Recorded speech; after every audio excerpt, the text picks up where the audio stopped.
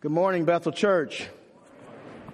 I trust everyone is well today and had a great celebration of our Lord and Savior Jesus Christ over the last week.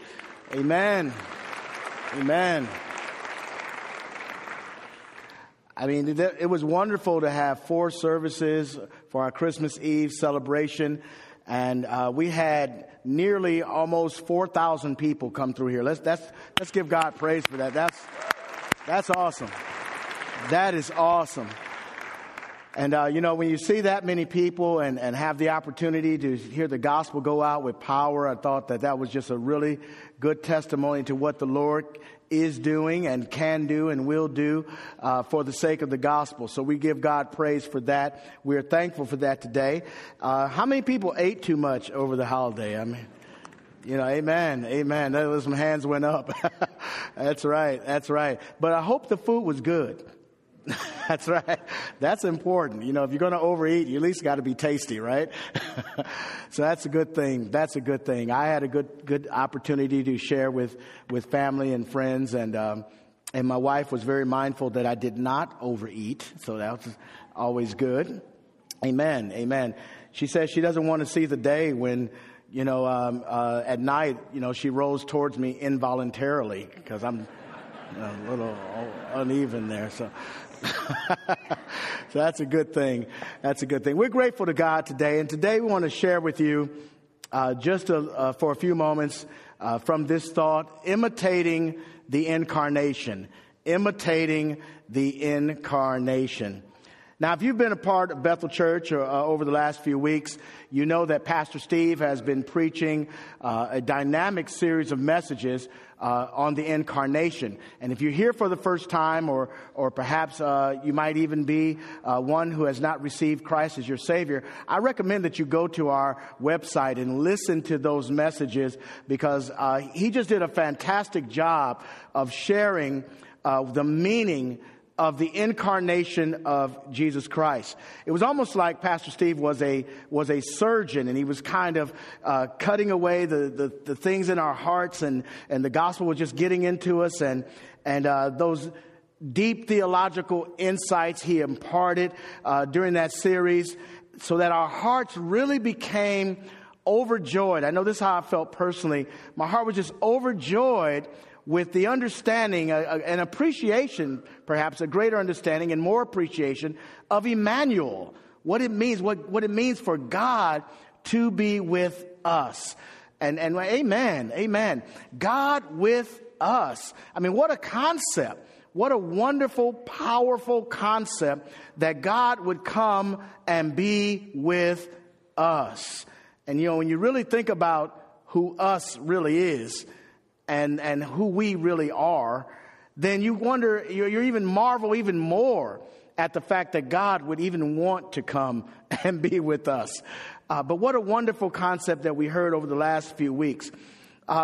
Yet, as I was listening, though, to Pastor Steve's messages about incarnation, each message filled me with a hunger to know if or how I might imitate Christ, so that unbelievers would be filled with the desire to really know this wonderful God that became us in order to save us.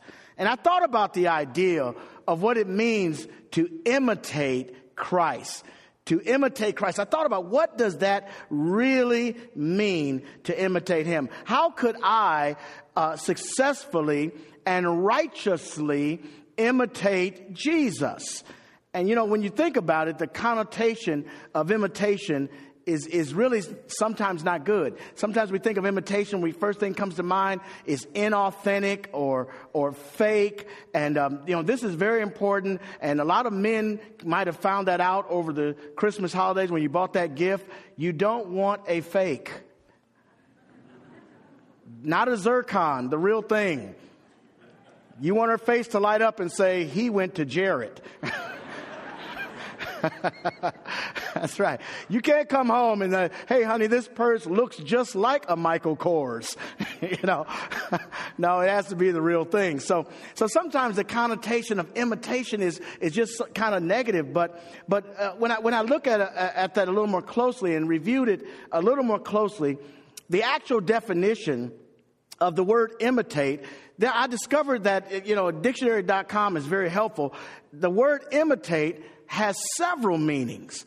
And one of them that caught my eye is that to imitate means to follow or endeavor to follow as a model or example. And I said, wow, that's great. To imitate really means to follow or to endeavor to follow as a model or example. It would be like almost imitating an author's style if you're a writer. You're writing as the way another author writes.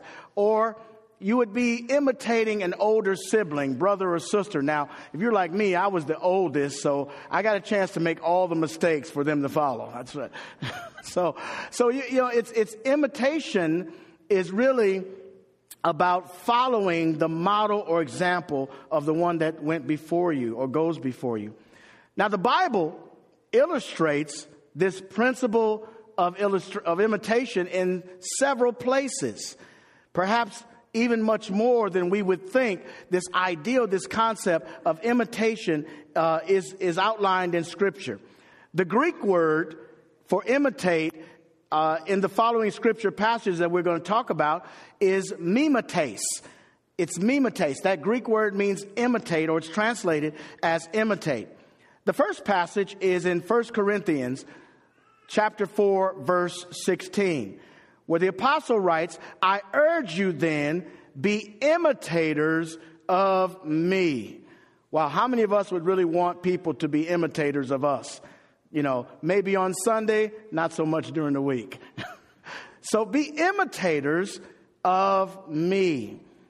And in 1 Corinthians chapter 11, verse 1, the apostle writes again in that same letter to the church at Corinth, he says, be imitators of me as I am of Christ. Now he's connecting, not just imitate me, but also imitate me as I imitate Christ. In Ephesians chapter 5, verse 1, he writes these words, therefore, be imitators of God as beloved children. And so the concept there is imitating God. And then 1 Thessalonians chapter 1, verse 6, we read these words, and you became imitators of us and of the Lord. For you received the word in much affliction with the joy of the Holy Spirit. And so again, the concept of imitation.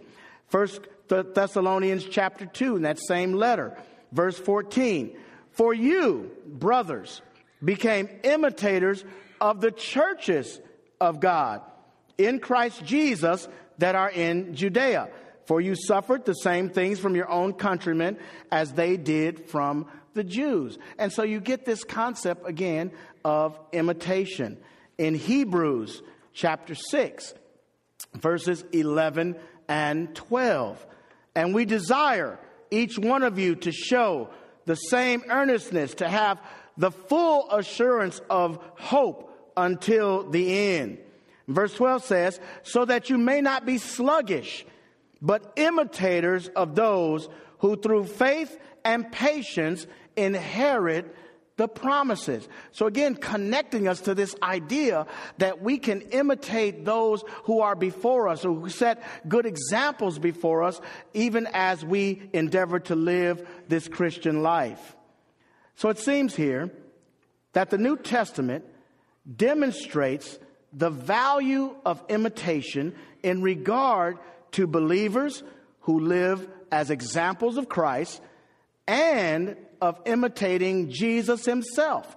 And so we're called to imitate those who live as examples of Jesus, and we're called to imitate Christ himself.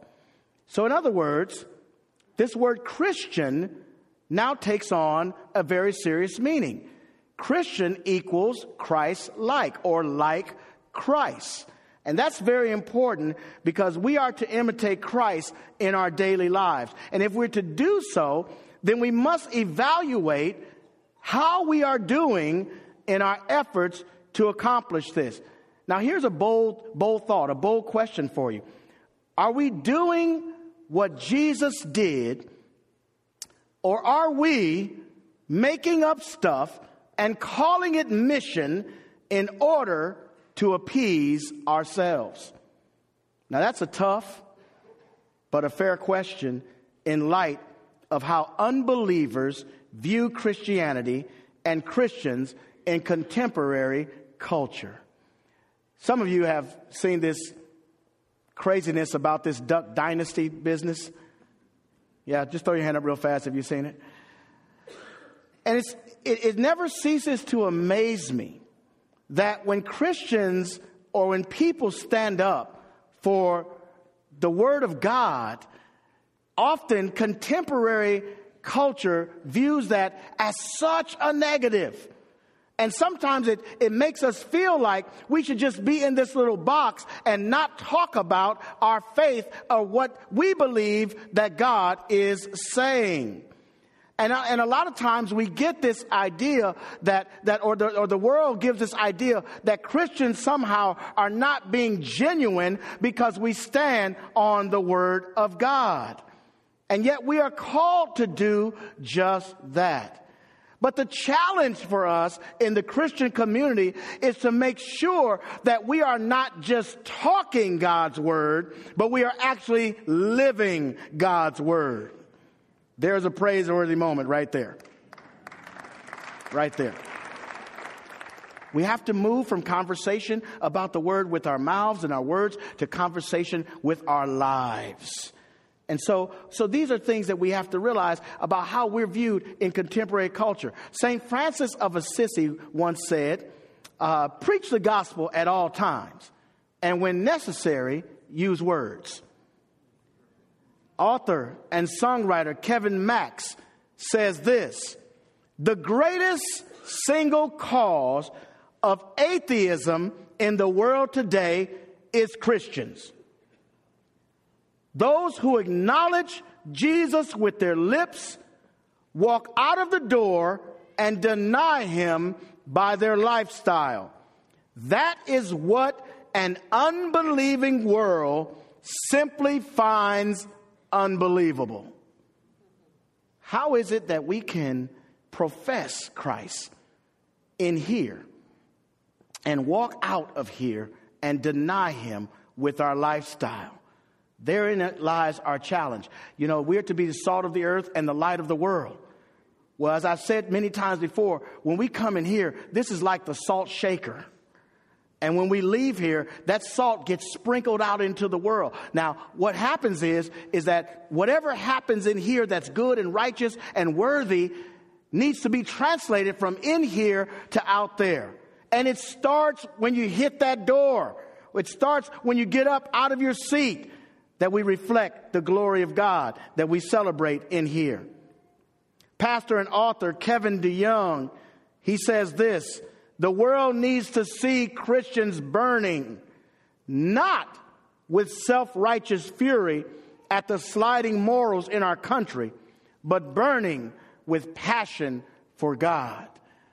Oh, what would it be if we had a passionate, on fire, burning church for Jesus Christ? Yes, we can be upset with the morals that are happening, the sliding morals of our country. But the cure for that is people living passionately for God before the world. With this information, we journey to the necessary conclusion that in order to reestablish the type of church that pleases God and to become the type of believers that also please God, we must look closely at those of us who populate the body of Christ. It is not feasible to address the ills of the modern Christian community without addressing the modern Christian. In doing so, I have one simple question for us. Are we as believers effectively imitating the incarnation of our Lord and Savior, Jesus Christ? Are we effectively imitating the incarnation of our Lord and Savior, Jesus Christ? Now, of course, we cannot start as God, become human, and at the same time remain God. In our case, Imitating the incarnation means to follow the example of Christ, to follow him in purpose and in actions. We set our hearts and our minds to purposely be like Jesus. In order to follow Jesus in purpose and actions, then we must understand exactly what it is he came to earth to do. Now, Luke writes of this in his description of what happened that day in the synagogue located in Nazareth, the hometown of Jesus. Imagine the scene. Jesus gets up, reads from the scroll of the book of Isaiah, and declares his purpose for incarnating himself into human flesh. And you've heard this scripture perhaps many times before. Luke chapter 4, verses 18 through 19. He says, "The Spirit of the Lord is upon me, because he has anointed me to proclaim good news to the poor. He has sent me to proclaim liberty to the captives and recovering of sight to the blind, to set at liberty those who are oppressed, to proclaim the year of the Lord's favor." What a wonderful, wonderful description of our Lord's ministry. What he came here to do. So here are a few observations to remember as we consider the true mission of the incarnation. Jesus speaks of being anointed by the Spirit of God. That qualifies him, because he says, "The Spirit of the Lord is upon me." There's a qualification that happens with the power of the Holy Spirit over him. He speaks of proclaiming good news to the poor. Mark that in your Bible. Good news to the poor. The gospel is the effective instrument of his purpose. We have an effective instrument. It's called the gospel of Jesus Christ. And so as we imitate him, we too must proclaim this gospel. It is amazing how many believers may not know exactly what the gospel is. And don't worry, I won't do it today, but if we went around the room and asked the question, what is the gospel? What is the gospel? We may get a lot of different answers that are kind of contextualized to how we see it. But very simply, this good news that God himself became us in order to save us through his death on the cross, the shedding of his blood, and then giving the victory over death by rising again on the third day. We have this great news that God did that just for us, for humanity. He speaks of proclaiming liberty to the captives. The gospel brings liberty. If you are in any way, in any bondage in your life whatsoever, living the gospel, living that message brings liberty to your life. He speaks of the blind receiving sight. The gospel restores our spiritual sight. It restores our sight that was taken away by the sin way back in the Garden of Eden. This good news, believing this gospel, restores our spiritual sight so that we can once again see God for who he is, and then recognize ourselves for who we are. He is the creator and we are the creatures. And so the gospel restores this proper sight. He speaks of liberty to those who are oppressed. This is one of the reasons why the gospel is so important to go into all the world. We have so much oppression still existing in our world today. The gospel gives hope of freedom and liberty to those who are oppressed. He speaks of proclaiming the year of the Lord's favor. And this is one that really, really resonates with me, because I think about him speaking of this year of the Lord's favor, this year of Jubilee. And when you think about the year of Jubilee, one of the most important things in the year of Jubilee was that in the Jewish culture and tradition, in the year of Jubilee, all debts were forgiven. Now, there's some people out here saying, I need a year of Jubilee with Visa and MasterCard. Discover, American Express, whatever your poison is. Amen. I would love to have a year of Jubilee. Just, right on your next bill. Hey, it's the year of Jubilee. All debts are forgiven, right? And we're like, no.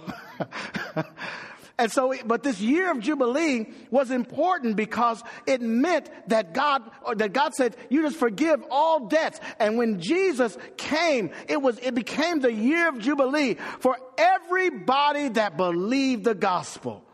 The debt of sin, the greatest debt we could ever owe, is forgiven through the blood of Jesus Christ. That's a praiseworthy moment right there. Watch this now. And so in order to imitate the incarnation of Christ, what should we do? What should we as his followers be doing to imitate this incarnation? We know what this incarnation is. How should we imitate this incarnation? How should we follow after the example that he set? Well, there are three things I want to just deposit with you very quickly that we should do that set the tone for how we should follow the incarnation and the example that he set. The first thing is, we should love as he loves. We should love as he loves. And how does he love? Well, let's understand. First thing is, he loves the Father. So we must love the Father. In John 14:30 and 31, we read these words, I will no longer, this is Jesus speaking, I will no longer talk much with you. For the ruler of this world is coming. It's coming close to the time for him to be offered up as a sacrifice. He says, he has no claim on me, but I do as the Father has commanded me. He says, so that the world may know that I love the Father. How do we love the Father? By being obedient to his commands. Jesus demonstrates his love for the Father by saying that even though it's getting time for him to die and that the ruler of the world, Satan, wants this to happen, there is no claim upon him. He is simply doing as the Father commanded. And that everyone in the world then will know that he loves the Father. As we live our lives under the commands of God, people will know that we too love the Father. You want your children to demonstrate to you how much they love you. They clean up their room when you tell them. Amen. And young people, that's a sign of love. Believe me, it'll be better for you. If you do as your parents ask you to do, all righteous things, you're able to reap the benefits of that love when you express that love through obedience. And so we love the Father by our obedience to him. Now, the next thing in loving as he loved, we must demonstratively love all people, and not just people who are like us. It's easy to love those that are like us, for the most part. But we have to love all people. God just didn't love the Jews. He loved the Gentiles. He loves everybody. And so if we want to love as he loved, we have to demonstratively love all people. We have to show that love as we go forward. And how do we show it? Well, let's look at how God did. In John 3:16, very familiar passage of scripture, it says, for God so loved the world that he gave his only son, that whoever believes in him should not perish, but have eternal life. But look at that. He so loved the world that he gave the most precious thing that he had. How do we demonstrate our love for others? Give that what is precious. Be willing to be a sacrifice for others, and you will show that you love them. So we must demonstrate that love for all people. The other thing to love as he loved, we must love his church. We must love his church. In Ephesians chapter 5, verses 25 through 27, and again at verse 32, he says, Paul writes, husbands, love your wives as Christ loved the church and gave himself up for her, that he might sanctify her, having cleansed her by the washing of water with the word, so that he might present the church to himself in splendor, without spot or wrinkle or any such thing, that she might be holy and without blemish. In verse 32, he says, this mystery is profound. And I am saying that it refers to Christ and the church. I know it sounds like I'm talking about marriage. But what I'm really talking about is how Jesus loves the church and what he wants to do for that which he loves, the object of his affection. And so to love as he loves, we need to love the church. We need to love our brothers and sisters within the body of Christ. And we must be willing to do as he did, to give ourselves to his mission, to the mission of his church. And so we must do those things to love as he loved. Secondly, in order to imitate this incarnation, the incarnation of Jesus, we must live as he lived. To live as he lived.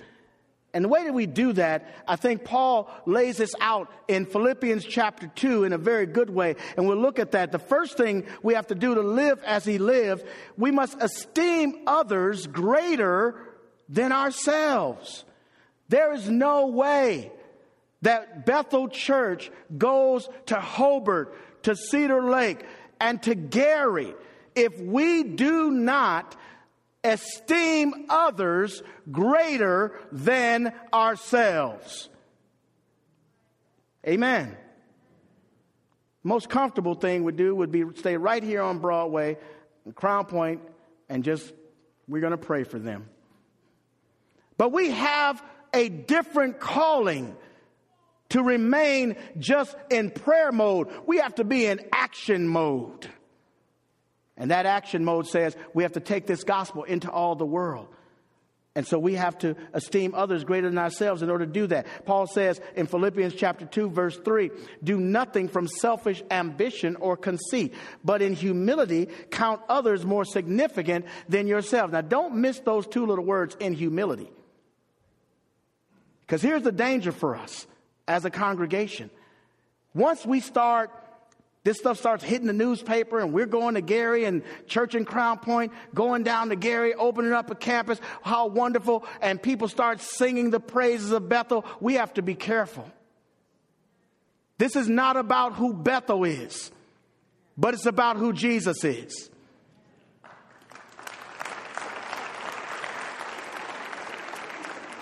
Am I happy to be a part of a church that has this mission? Absolutely I am. But I hold no illusions that it's not Bethel that should get the glory. All glory should go to God.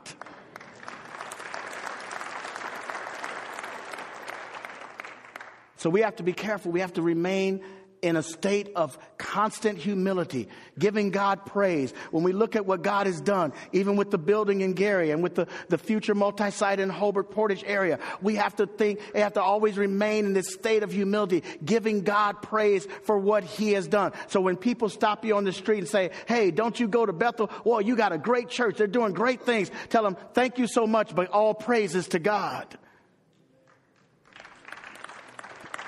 Amen. So we have to be humble. And then he says, let each of you look not only your own interests, but also to the interests of others. So we have to have this spirit of humility that comes over our lives. And that spirit of humility should translate into humble service. And that's what the next thing is in living as he lived. We have to become humble servants. In verse 5 of that same passage in Philippians chapter 2, Paul writes, have this mind among yourselves, which is yours in Christ Jesus, who though he was in the form of God, did not count equality with God a thing to be grasped, but emptied himself by taking the form of a servant. Our challenge is to empty ourselves, to take on this form of a servant. It is much easier to be served than to be a servant. When I go to a restaurant and sit down, I don't want to get up and go in the kitchen and get my own food. I like them bringing it to me. And when you pay the bill, you're paying for that privilege of being served. But what is challenging is to put yourself in the place of that person that is serving you. Now, sure, they'd like to have a big fat tip from you. I know they would. But think about the fact that many people who work in that industry stand on their feet all day long and serve us, and sometimes we're not in the best of mood when we get there. And so put yourself in that position, being a humble servant to someone. And that's just a small example of what it means to serve. But emptying yourself, taking on the form of a servant, he was born in the likeness of men, and being found in human form, he humbled himself by becoming obedient to the point of death, even the death on a cross. Jesus was humble all the way to the cross. Now, I don't know about you, but I think I would have been good until that first lash hit my back. And I'd have been thinking, I don't know if I can do this. But Jesus, in humility, took every stripe, wore the crown of thorns, experienced all of that pain and suffering for little old me and you. And so he was obedient and humble all the way to the point of death. The last thing that we want to think about today in terms of imitating the incarnation is that our actions must reflect his purpose. What we do must reflect the purpose of God. The Apostle Paul shares with us a picture of his life, which provides a powerful example of imitating the incarnation of Christ. And I often wonder if Paul had thought about or had heard or thought about what was written in Isaiah and what Jesus repeated on that day in the temple in Nazareth. Because when he says this, he's really grasping what it means to bring that mission of Christ into reality in his own life. 1 Corinthians chapter 9, verses 19 through 23. Verse 19, for though I am free from all, I have made myself a servant to all. And the purpose of that is that I might win more of them. So I become a servant for the purpose of winning. And you know this passage perhaps quite well. To the Jews, I became as a Jew in order to win Jews. To those under the law, I became as one under the law, though not being myself under the law, but the purpose again that I might win those who are under the law. To those outside the law, I became as one outside the law, not being outside the law of God, but under the law of Christ, that I might win those outside the law. One of the condemnations that they had against Jesus was that he ate with sinners. How many of us are guilty of that? How many people could say, you are guilty of eating with sinners? What a wonderful thought to imitate him, because Jesus says, it's not the well that need a doctor. It's the sick. And so if you have your doctor credentials through the gospel, you're to take that medicine to those who need it the most. And so Paul says that I became as one outside the law, so I could win those outside the law. He says, to the weak I became weak, that I might win the weak. And he says, I become all things to all people, that by all means I might save some. And he says, I do it all for the sake of the gospel, that I might share with them in its blessings. What are we doing? Examine yourself today. What are you doing for the sake of the gospel? What does it mean to imitate the incarnation? To imitate the incarnation means that for the sake of the gospel, we leave our comfort as Jesus left his comfort and go to a place of discomfort for the sake of love.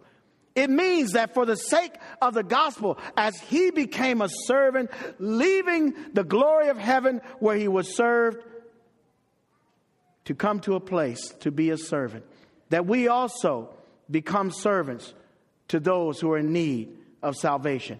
It means for the sake of the gospel, as he left a place of eternal life to come to a world to die, we too give our lives to accomplish his mission, that the world might be reconciled to God. To imitate the incarnation means that for the sake of the gospel, as God raised Jesus from the dead and gave him victory over death, that we too live, work, move, and breathe with the hope that we too shall share in this great victory over death and live with him for eternity. Our mission is clear. Not to just understand what the incarnation is, but to live that incarnation of Jesus every day in our lives. Let us pray together.